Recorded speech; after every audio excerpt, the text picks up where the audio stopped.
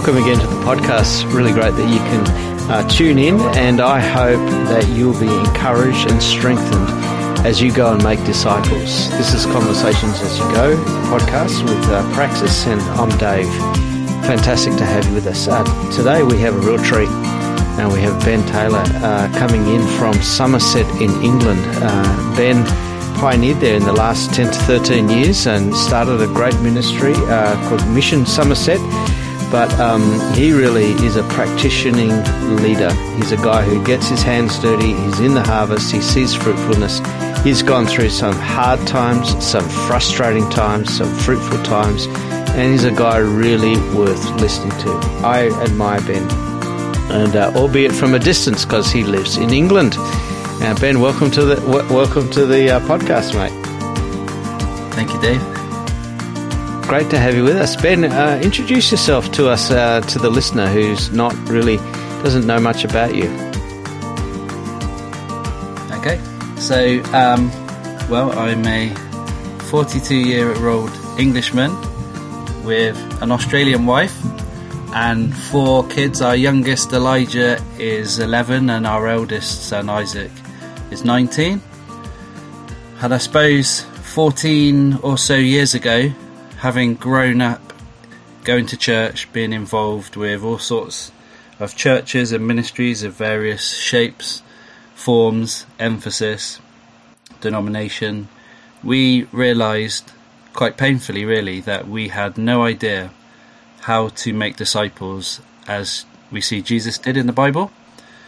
And so we had to reorientate our whole life from this kind of church-based Christian life that we'd grown up with and that had all sorts of expectations, good and bad, traditions, a way of speaking.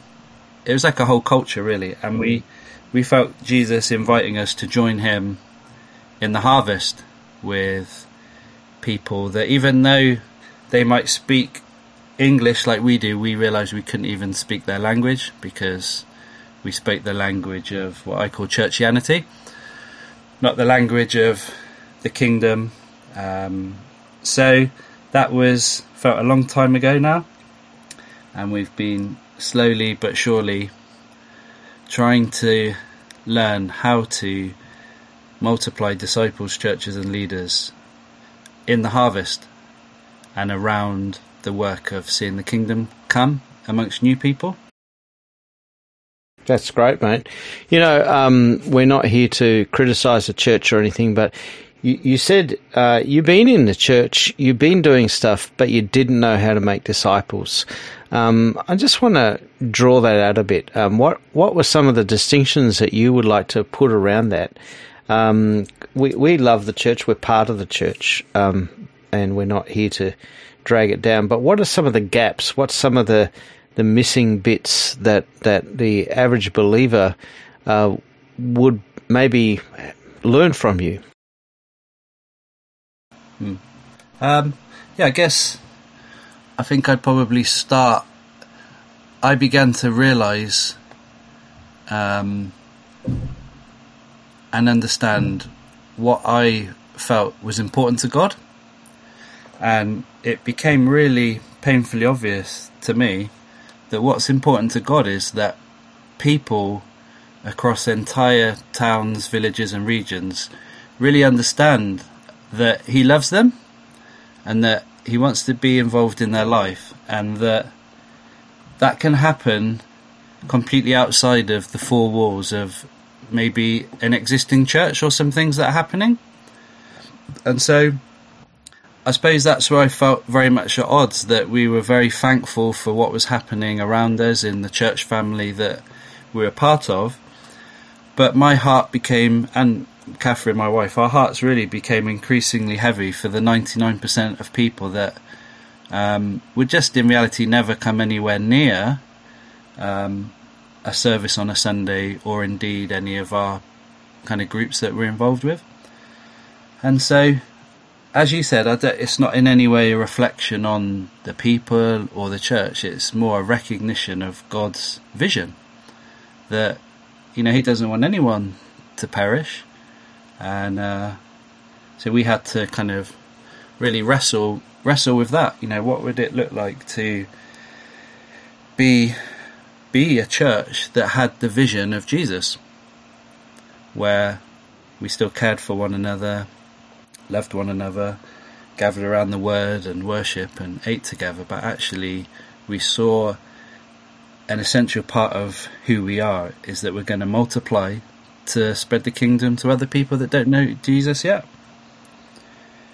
And then I think in the really early days, when it was just me and my wife and our 2 kids, and it was it's pretty tough, to be honest, but I just always felt like, Lord, if you bring us one person, we're going to try and help them to be a disciple that makes more disciples. We're not going to see them as somebody who's becoming a Christian and becoming part of our church or our community. We wanted to do the very thing that Jesus said to his disciples: come and follow us, come and be involved in our family. But as part of that, we're going to help, pray, encourage and teach you to fish for more people. And I can remember what we did with those first few people that God brought was so radically different from anything that we'd experienced growing up in the church. And it was just really fruitful because they were introduced to Jesus and something really dynamic. So yeah, it was great. Amazing. A lot of people would say, well, how do you raise your kids outside the church? Aren't they just going to fall away from God? How can you not be involved in church? Because I need the church to disciple my kids. Yeah, I suppose, we kind of felt that. I think both me and my wife, we grew up in fairly kind of large church youth clubs. So there was a lot of Christian families, a lot of good relationships, and I'm really thankful for that. And sometimes I think, wow, my kids, they just haven't had that. And both me and my wife, we get concerned, but actually what we felt when we first started was we actually needed to learn how to disciple our kids first and foremost. And so, we wanted our kids to experience Jesus and to see what it would look like as a family for us to serve Jesus and serve others. So, they've seen it all, really. People, we've taken people into our home who have had all sorts of different troubles, and Jesus has saved them. They are involved when we have, gatherings and meals at our house. We take our kids with us, and I think there's little snapshots sometime of actually the value of discipling your own kids. So I took Hudson, one of our sons, with me. I'd been invited to go and share at a gathering of kind of house church leaders who are working in different parts of the UK. And I'd had a conversation with one of the dads there, and he asked that question, what do you do with your kids? And I just said, like what I've just said to you, that, we do with our kids what we would do with anyone else. We love them, help them engage with God, teach them to be a disciple. And then the session started, and I shared some things, and then Hudson, our 16-year-old son, kind of jumped in and kind of took over, to be honest. And he was, literally exhorting this gathering of adults and leaders from the Word and teaching them about making disciples. And I kind of sat there feeling quite emotional, thinking it is hard, and sometimes I think that's the nature of discipleship. Sometimes you think it's quite hard work. What's happening? Are people growing? And then you have these little glimpses that the hard work and the labour that you've been putting into people causes such an amazing growth and multiplication. So that was a real encouragement. That's awesome. That's a great testimony. I know you've got 4 kids, and that's a great thing. So you kind of get out there and you jump in with a passion to make disciples. And how's it gone? Good. I mean, I suppose when I reflect on maybe 11 or 12 years of hitting these kind of things pretty hard, I'm someone that I kind of relish a challenge. So when people say about the UK, well, God can do these kind of things in China or India or Africa, but not in the UK. Something in me, my faith is stirred, because according to the Bible, these kind of things can happen anywhere.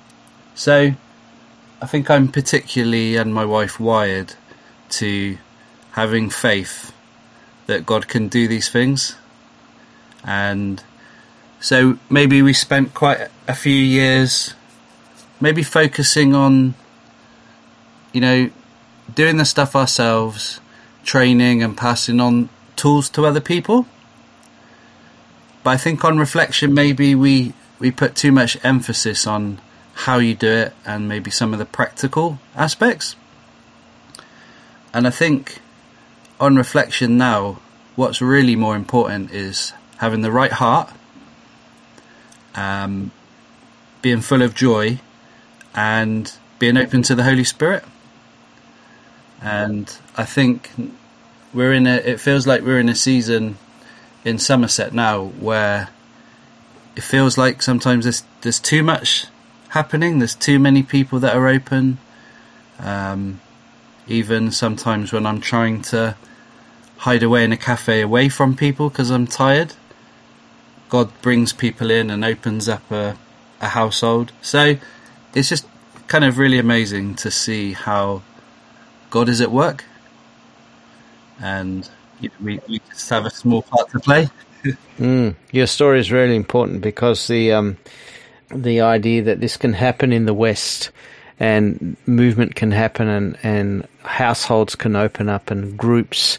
And I remember once you showed a video, I think it was on Facebook or somewhere, that I grabbed, because it was a household of someone coming to Christ and then baptizing and leading their sister and their brother and their uncle and their auntie, and then suddenly you walked in 8 months later, couldn't be there because of COVID, and there's a whole household of people who weren't following Jesus now following Jesus together.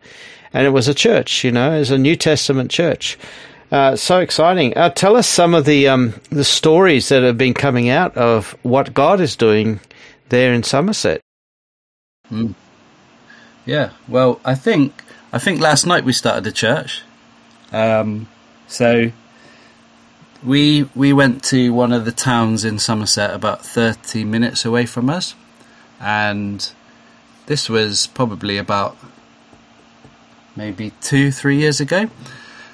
And the people that we were going to call on were not in, but one of my friends on the team kind of wandered off because he'd seen a family sitting outside their house.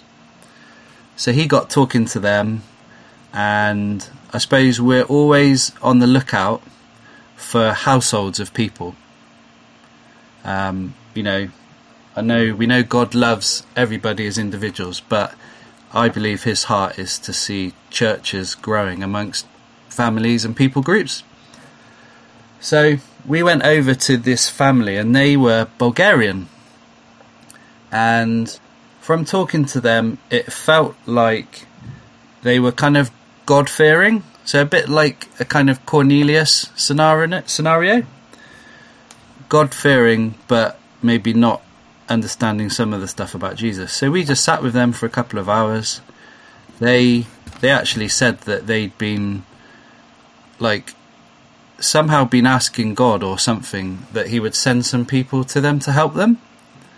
So it kind of felt like, oh yeah, we've turned up at the right time at the right place. And that was probably 2 or 3 years ago. So since then, One of the ladies' husband got baptised, then the mum and dad, then some of their friends. And then I suppose I started to see in one of the ladies and her husband, every time I looked at her, I felt like God's calling her to do similar kind of stuff that I would do. So I just started going and seeing them quite patiently, sometimes thinking, what am I doing? Is this really worth it? But relating and asking questions and building a relationship with them, not on the basis of what I saw with my human eyes, but on the basis of how I could see God was calling them. And then honestly, suddenly, it just felt out of nowhere. They were starting to baptise some of their other friends. They'd helped to kind of gather a Bulgarian church in one of the towns. She started to tell me stories that they'd gone back to Bulgaria and God had shown them to go and visit some of their cousins in Greece. And they'd turned up and they'd baptised some of their cousins and they'd cast a demon out of one of the boys there. And it was just amazing. And I was like, it wasn't anything to do with me, but God encouraged me. That patient work of discipling their household, sharing that vision, encouraging her in her calling. And so last night, I went round to see them, just to catch up, encourage them. And I went to one of their kind of Bulgarian church gatherings a couple of months ago. And as I tend to do everywhere I go, just talked to the church about disciple making, that Jesus is looking to come into your house and eat with you, that's where discipleship happens. And to cut a very long story short, we kind of ended up casting a demon out of one lady. And she got straight back up, and the first thing she said to us was, "Please come to my house." And so she was the only one out of about 30 people there who invited us to go to her house. And so it's taken a few weeks to get around to do it. But last night with my Bulgarian friends, we went to their house. And it was amazing. And we just went there. We just sat around a table with about, there was 5 or 6 of them Bulgarians. And just lived and gave an example of how you can be church together. And 3 of them are going to get baptised on Monday. So it was just like on lots of different levels, like the sense of faith multiplying through different people, seeing God gathering this church, seeing my 2 kind of Bulgarian co-workers experiencing God at work. So it was really encouraging. Wow. That just sounds like a story out of the Gospels. It sounds like a story that happens in Africa and India. It's really great. And that whole thing, please come to my house. I know Mike in Hong Kong, he's planted numbers of groups, and he always says this is, if people invite me into their home to eat food, that's a person of peace. That's where the church is going to start. And it's such a great comment. I just love hearing about your emphasis on households and groups and multiplication, keeping it simple, and multiplying churches in the harvest and making disciples. Got another story for us. Yeah, so we I suppose like one of my things is it's God's work. It's not how clever we are or how hard we work. And I understand it's good to kind of liberally share the gospel, and we've kind of done that far and wide, but actually more and more I'm realizing that it's just about somehow abiding in Christ, so you turn up at the places at the right time and meet the right people. And so I suppose a couple of stories. Me and Catherine, my wife, we went away to Seville in Spain, for a gathering of kind of movement practitioners from across Europe. So it was really encouraging and inspiring, but I got back home feeling absolutely tired. And, back to real life on Monday morning with our family, and my daughter had missed her school bus. So I was already feeling quite grumpy, but that made me even more grumpy. And so I had to take her to the school, and then I thought I'm going to go to a cafe, hide in the corner because I don't want to talk to anybody. I certainly don't want to do any kind of talking about Jesus with people. And I was sat in the corner, about to put my headphones in, and a man walked in and sat on the table next to me. And when your heart goes out to someone and you need to talk to them. So I started talking to him, and he kind of, rather miraculously really, just opened up his whole life to me. So I was still feeling pretty grumpy, but was trying to be a good Christian and listen and appear loving. And then he got to the end, and he'd said about he struggles with anxiety and drinking too much. And he said, I would really love to change, but I know that it's impossible. So even a tired, grumpy Ben, I couldn't miss that opportunity. And, I just shared with him simply how Jesus can do the impossible. And so we've now met up again in that cafe a couple of times, looking at some stories in the Bible, looking at repentance. So I've helped him, repent of his sin and things in his life. He's been sharing what he's learning with his mum and his family. And then on Monday, God seemed to get one of the waitresses involved who shared about her story and her family, and we could pray for her. So that was a quite interesting scenario, because it was God doing things even when I wasn't even being that super intentional at all. Wow. Love that statement. It's God's work. Literally, it's just about turning up at the right time and just recognizing that you're in that. Yeah. And so many times we're driven by even a sense of anxiety or performance trying to reach people, but we've got to learn to flow with God and recognize where God is at work. And that's a great comment there, Ben. Yeah.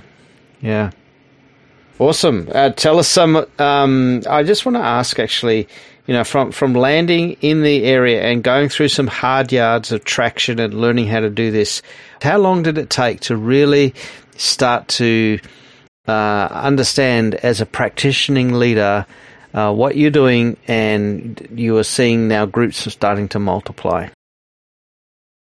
I think for us, we've sort of had a bit of a pioneering adventure in the UK with all of this kind of stuff.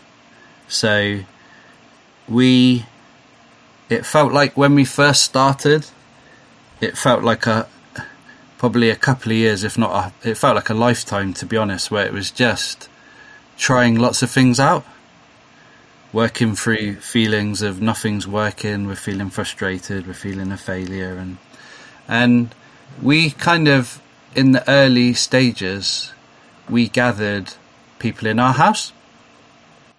So that was a really good kind of learning ground. And then I kind of was feeling everything I'd read in the Bible, phrases like every town and village seemed to stand out to me.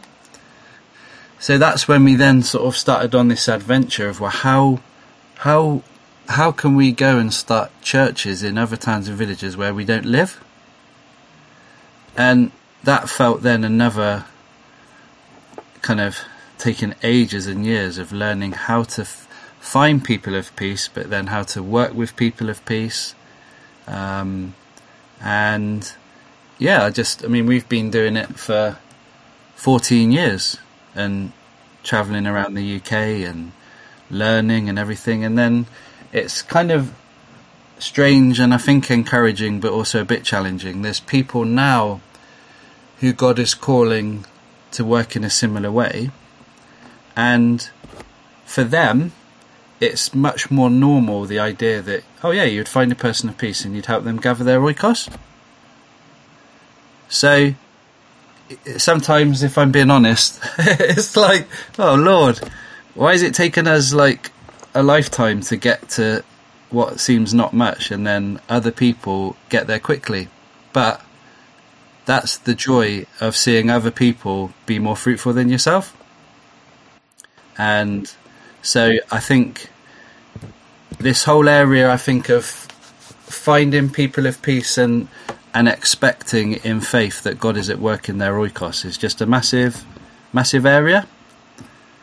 And I think a lot of people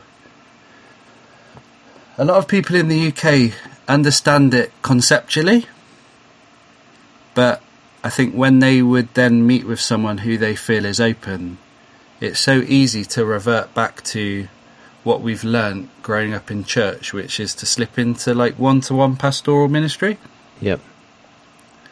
And so, we've just learnt to look for God at work amongst the whole household of people. And so when people come and visit and experience it, it's really great because they leave thinking, oh yeah, I get it now. It's really simple. Mm-hmm. So it's just like seeing how it works, and it's just God. Like last night, just being sat with these Bulgarian guys, we just simply looked at. I just asked them, who wants to understand more about what it means to be a disciple of Jesus? And we just read what Jesus said to his disciples: come and follow me, and I'll teach you to fish for more people. So it's just, I love it. It's so exciting when you're in those situations, being able to help people engage with Jesus. Yeah, it's a huge paradigm shifter. A lot of people look in the movement space with what they've learnt from church, and they go, oh good, I can go reach my one friend or that one conversation.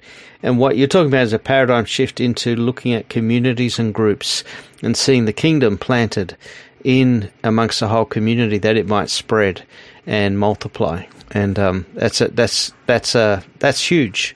That's really exciting. So I want to ask you a couple more questions and then ask you to finish off our podcast. But what frustrates you? What frustrates me? Everything.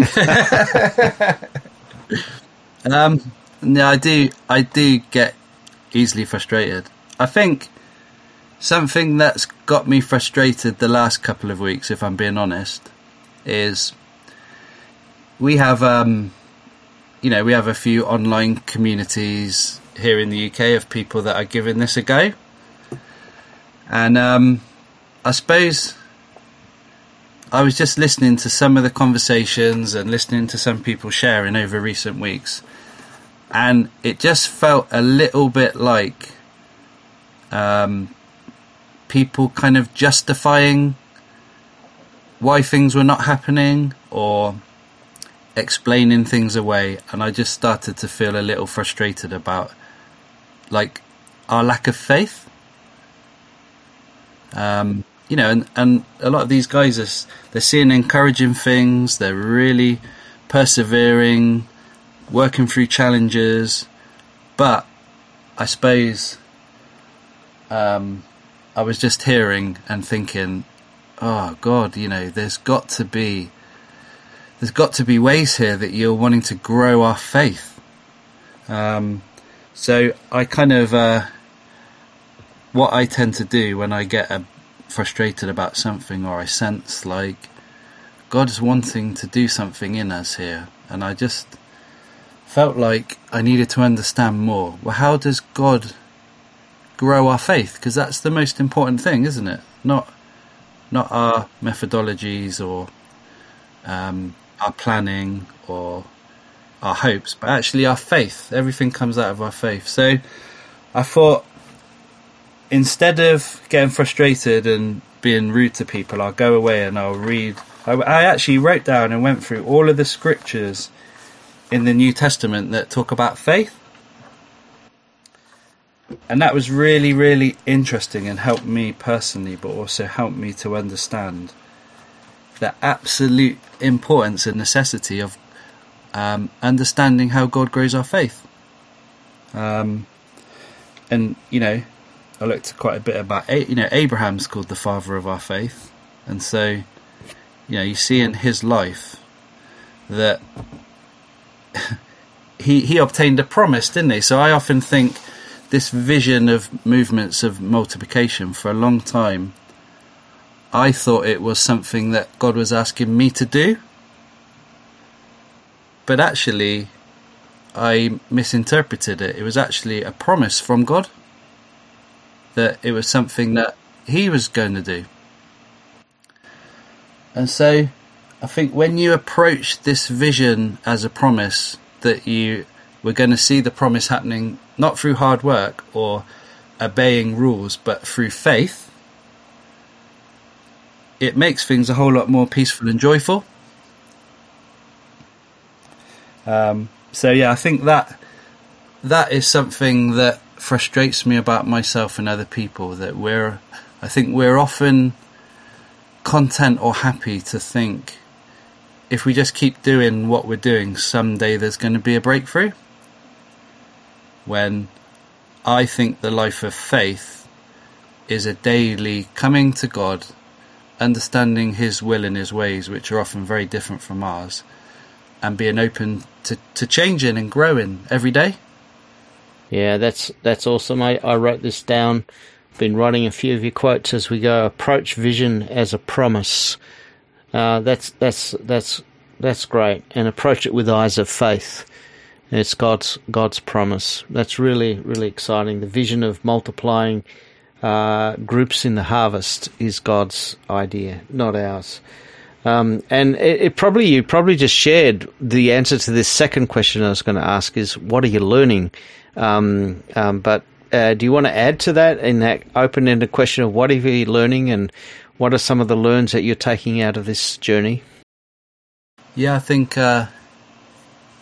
I'm quite a I don't do well in conversations or situations where it's all theoretical. So me and my wife are a good team. She is very good at sensing what God is saying prophetically. And I think God's given me the grace to be able to ask the question, okay, what are we actually going to do about this? But the longer I've gone on, the more I've realised the absolute importance of abiding in Christ.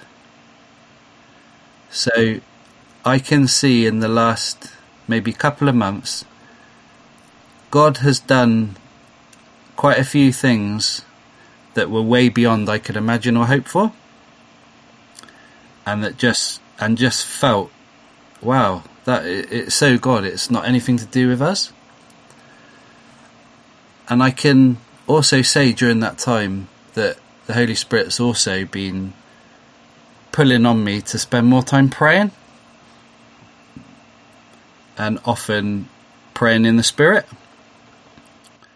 So it's things that we all know. We all know these things, don't we? We all know that Jesus said, if you abide in me, you'll be fruitful. But when you have 4 kids, a marriage, you have people who you're discipling who have really broken and messy lives, it's quite hard sometimes to actually prioritise time to pray. So I think that would be that abiding prayer that is kind of like you feel so overwhelmed with what God wants to do, and you feel so inadequate about doing anything towards that it forces you to kind of have that desperate prayer,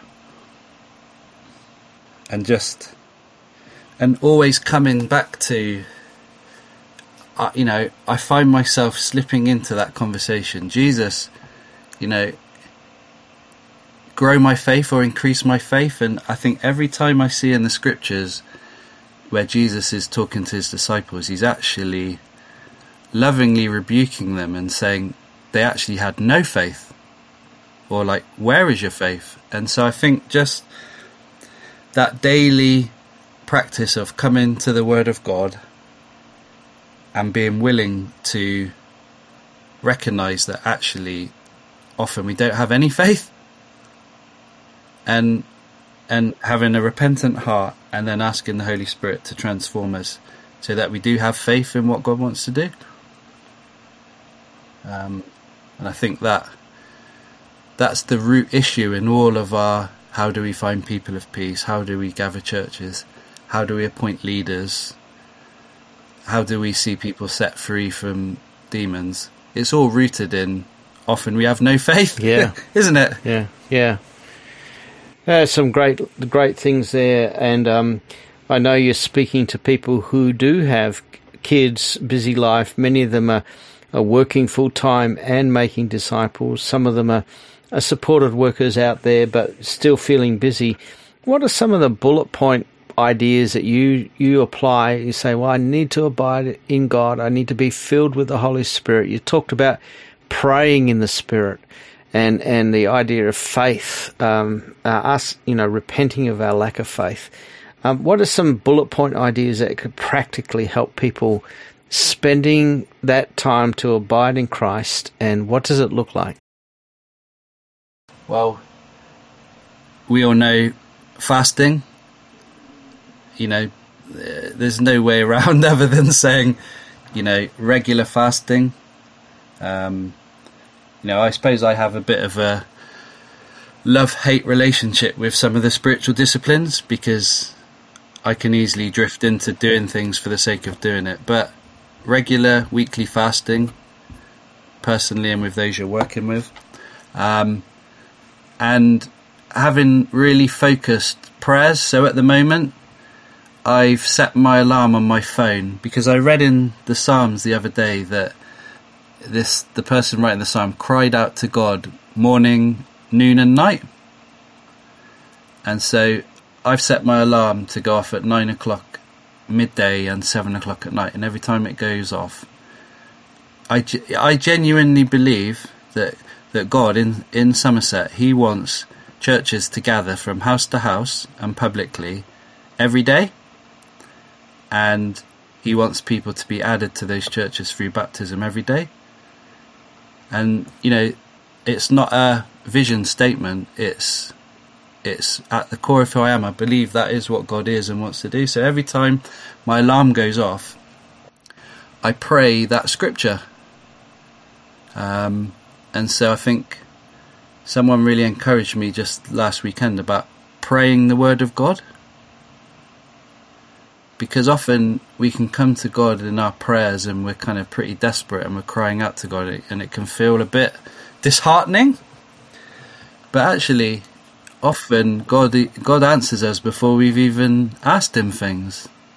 And by praying the word of God, it strengthens our faith and helps us to see what some things are that we can partner with God to do about it.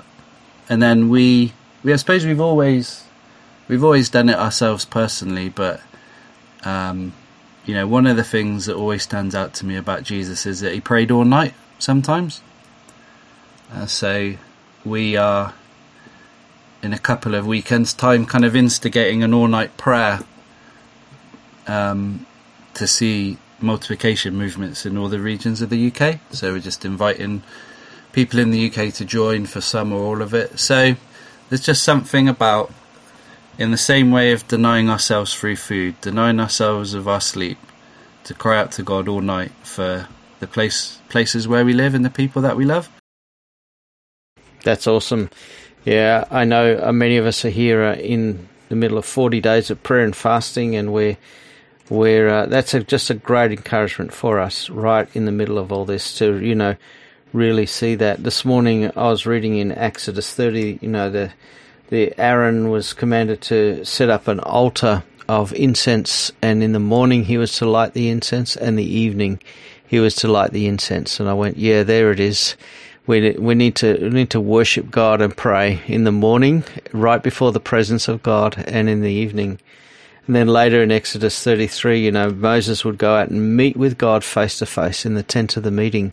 And every household was stood at the doorway of their tent and watched him as he went in, and the cloud and the fire came.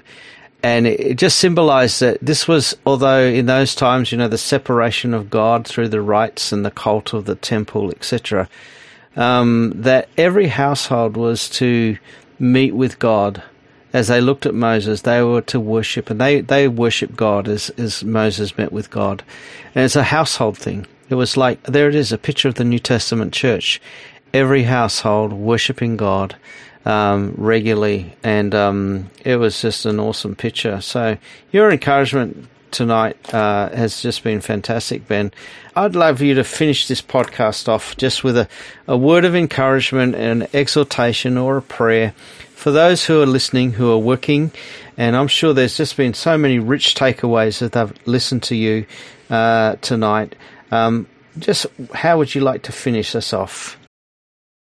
I'd want to encourage us all that just as Abraham, the father of the faith, he never wavered in his belief that God could do whatever he said he would do.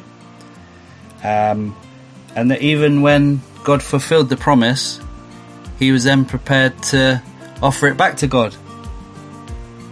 So sometimes I think we can look for the breakthroughs when actually what God is trying to do is just move us another step along the journey of faith.